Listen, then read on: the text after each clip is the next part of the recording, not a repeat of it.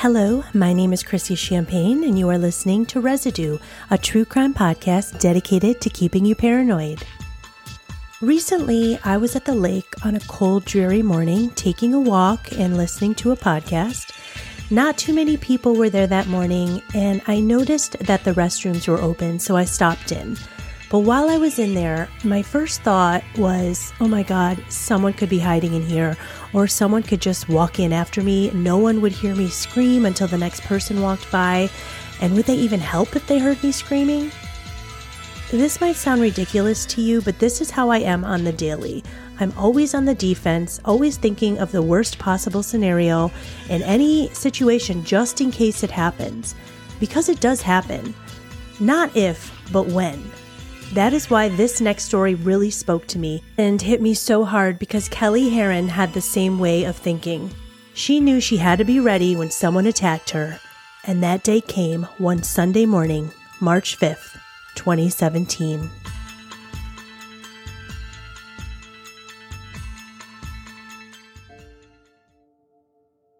It was a cold, rainy day in Seattle. Kelly had been dreading running that day, but she was training for her first marathon. This would be a 10-mile run beach loop today. Kelly has stated that while training, she would mostly go running after work, and living in Seattle in the winter, it would get dark pretty early, around 5 p.m.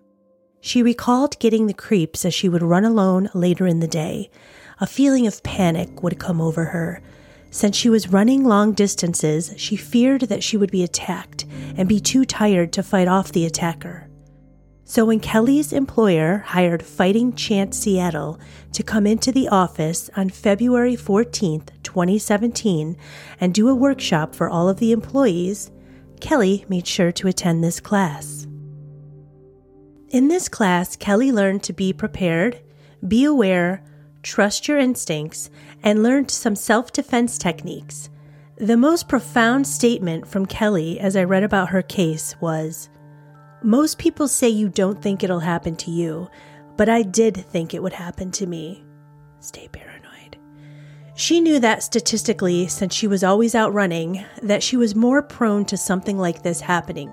And now here, on this freezing, rainy day, Kelly is about halfway through her run when she reaches a public restroom and decides it's best to stop now since she had the chance and had so many miles to go. The bathroom was your typical beach bathroom, sand all over the floor, really gross, steel toilets, no mirror, a steel sink, and a hand dryer. There were 3 stalls, and all 3 bathroom doors were closed. Kelly saw no feet in any stall. She takes the first stall, trying to be as quick as possible. We all know that feeling. It's like the scene from Scream where Sydney is alone in the bathroom. She crouches down to check the stalls for feet, and then slowly you see Ghostface step down. And every single bathroom I have ever entered since seeing that scene, I think about it. Kelly hurries. She comes out of the stall to wash her hands as quick as she can so she can hop back into the trail. As she places her hands under the hand dryer, she feels a chill come up her spine.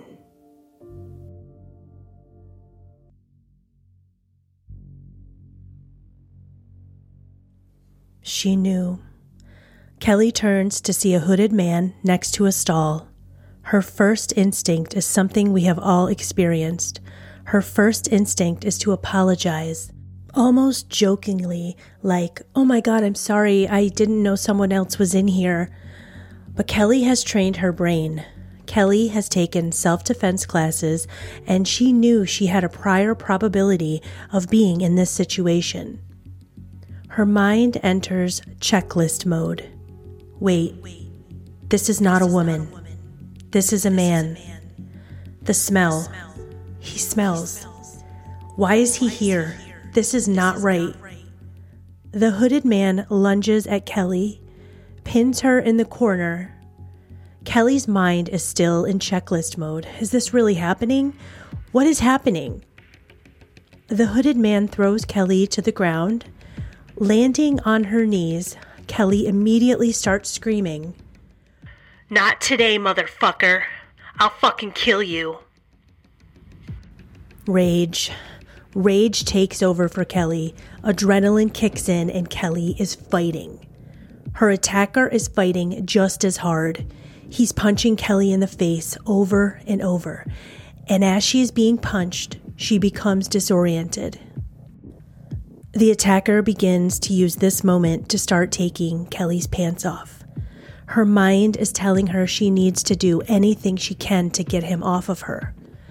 She is still fighting back, throwing elbows, but her attacker had on a large puffy jacket, so her hits weren't landing as hard. Still, she won't stop. She gets off of her stomach and onto her side.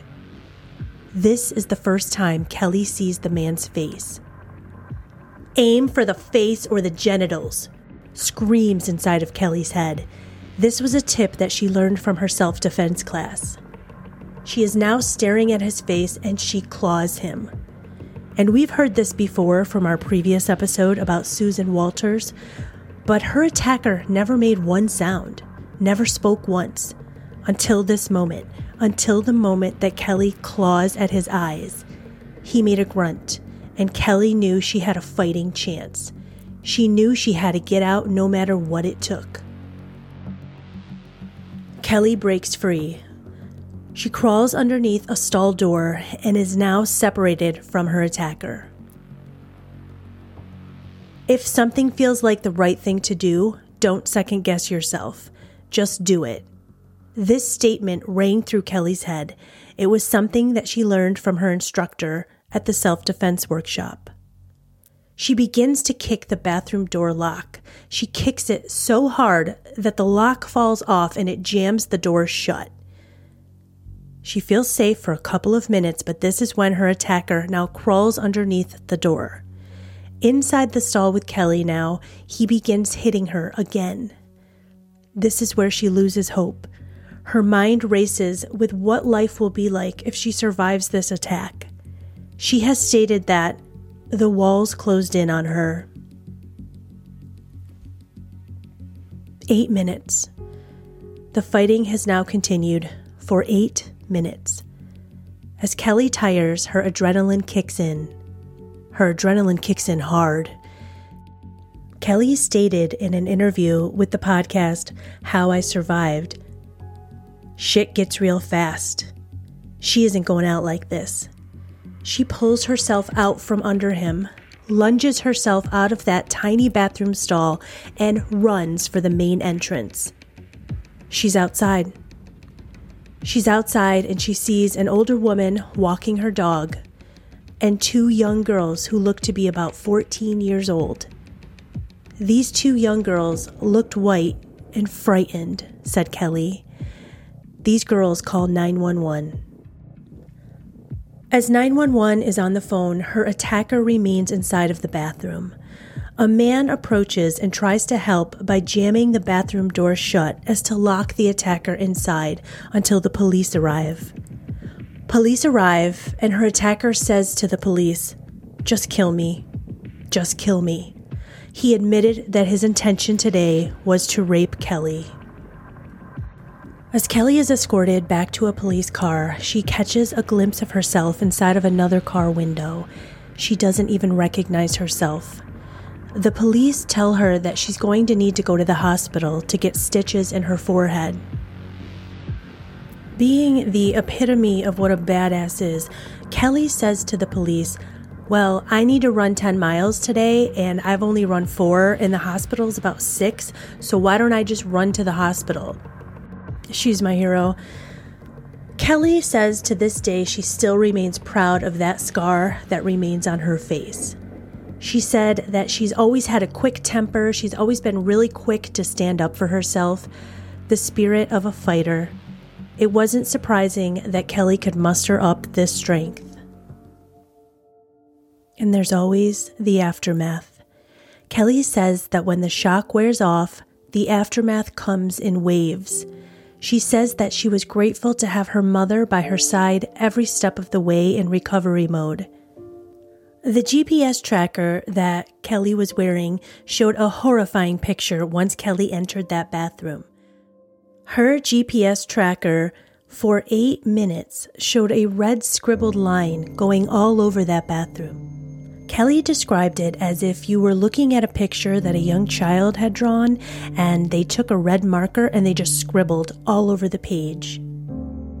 Headlines in the paper read, "Woman assaulted in park bathroom, gets punched in the head 5 times and escapes." Kelly was angry about articles like this because they rewrote the ending, in her words, because she was prepared. She took a class. She knew this would happen. She fought back and she lived. That was her story, not what the papers were writing. Kelly took issue with being called a victim in the media. An attack like this was always Kelly's worst nightmare. Then her worst nightmare comes true. She was prepared. She survived. She fought back. She is not a victim. She didn't feel like a victim. The media missed an opportunity to tell this story about a woman who took control, prepared herself, and survived. Gary Steiner. 40 years old, he was homeless, and he had been convicted of sex crimes in the past. He was a registered sex offender. Kelly says that the day she was allowed to stand in front of her attacker in court and read her victim impact statement, that was the day that she felt like the badass that everyone said she was. She felt like the girl in that bathroom that fought for her life. She never felt stronger in her entire life than that day that she stood before Gary Steiner and read her victim impact statement. I survived this vicious assault because I fought back with every fiber of my being. As Kelly reads this, you can hear Steiner breaking down and crying in the background, over and over saying, "I'm sorry, I'm sorry." Steiner pleaded guilty to second-degree assault with a sexual motivation. Gary Matthew Steiner was sentenced to 3 years in prison in March 2018. As Steiner was being escorted to prison, the judge looked at Kelly and asked, "Miss Herron, did you ever run that marathon?" Kelly replies, "Yes, I did, Your Honor." And at that moment, Kelly says that she thought to herself, "Fuck yes, I ran that marathon, and now your ass is going to jail and this is over." She finally felt like she was free. As she left the courtroom with her mom, Kelly says that she had a feeling come over her, a feeling that she couldn't explain, a feeling that she said was simple. It was happiness.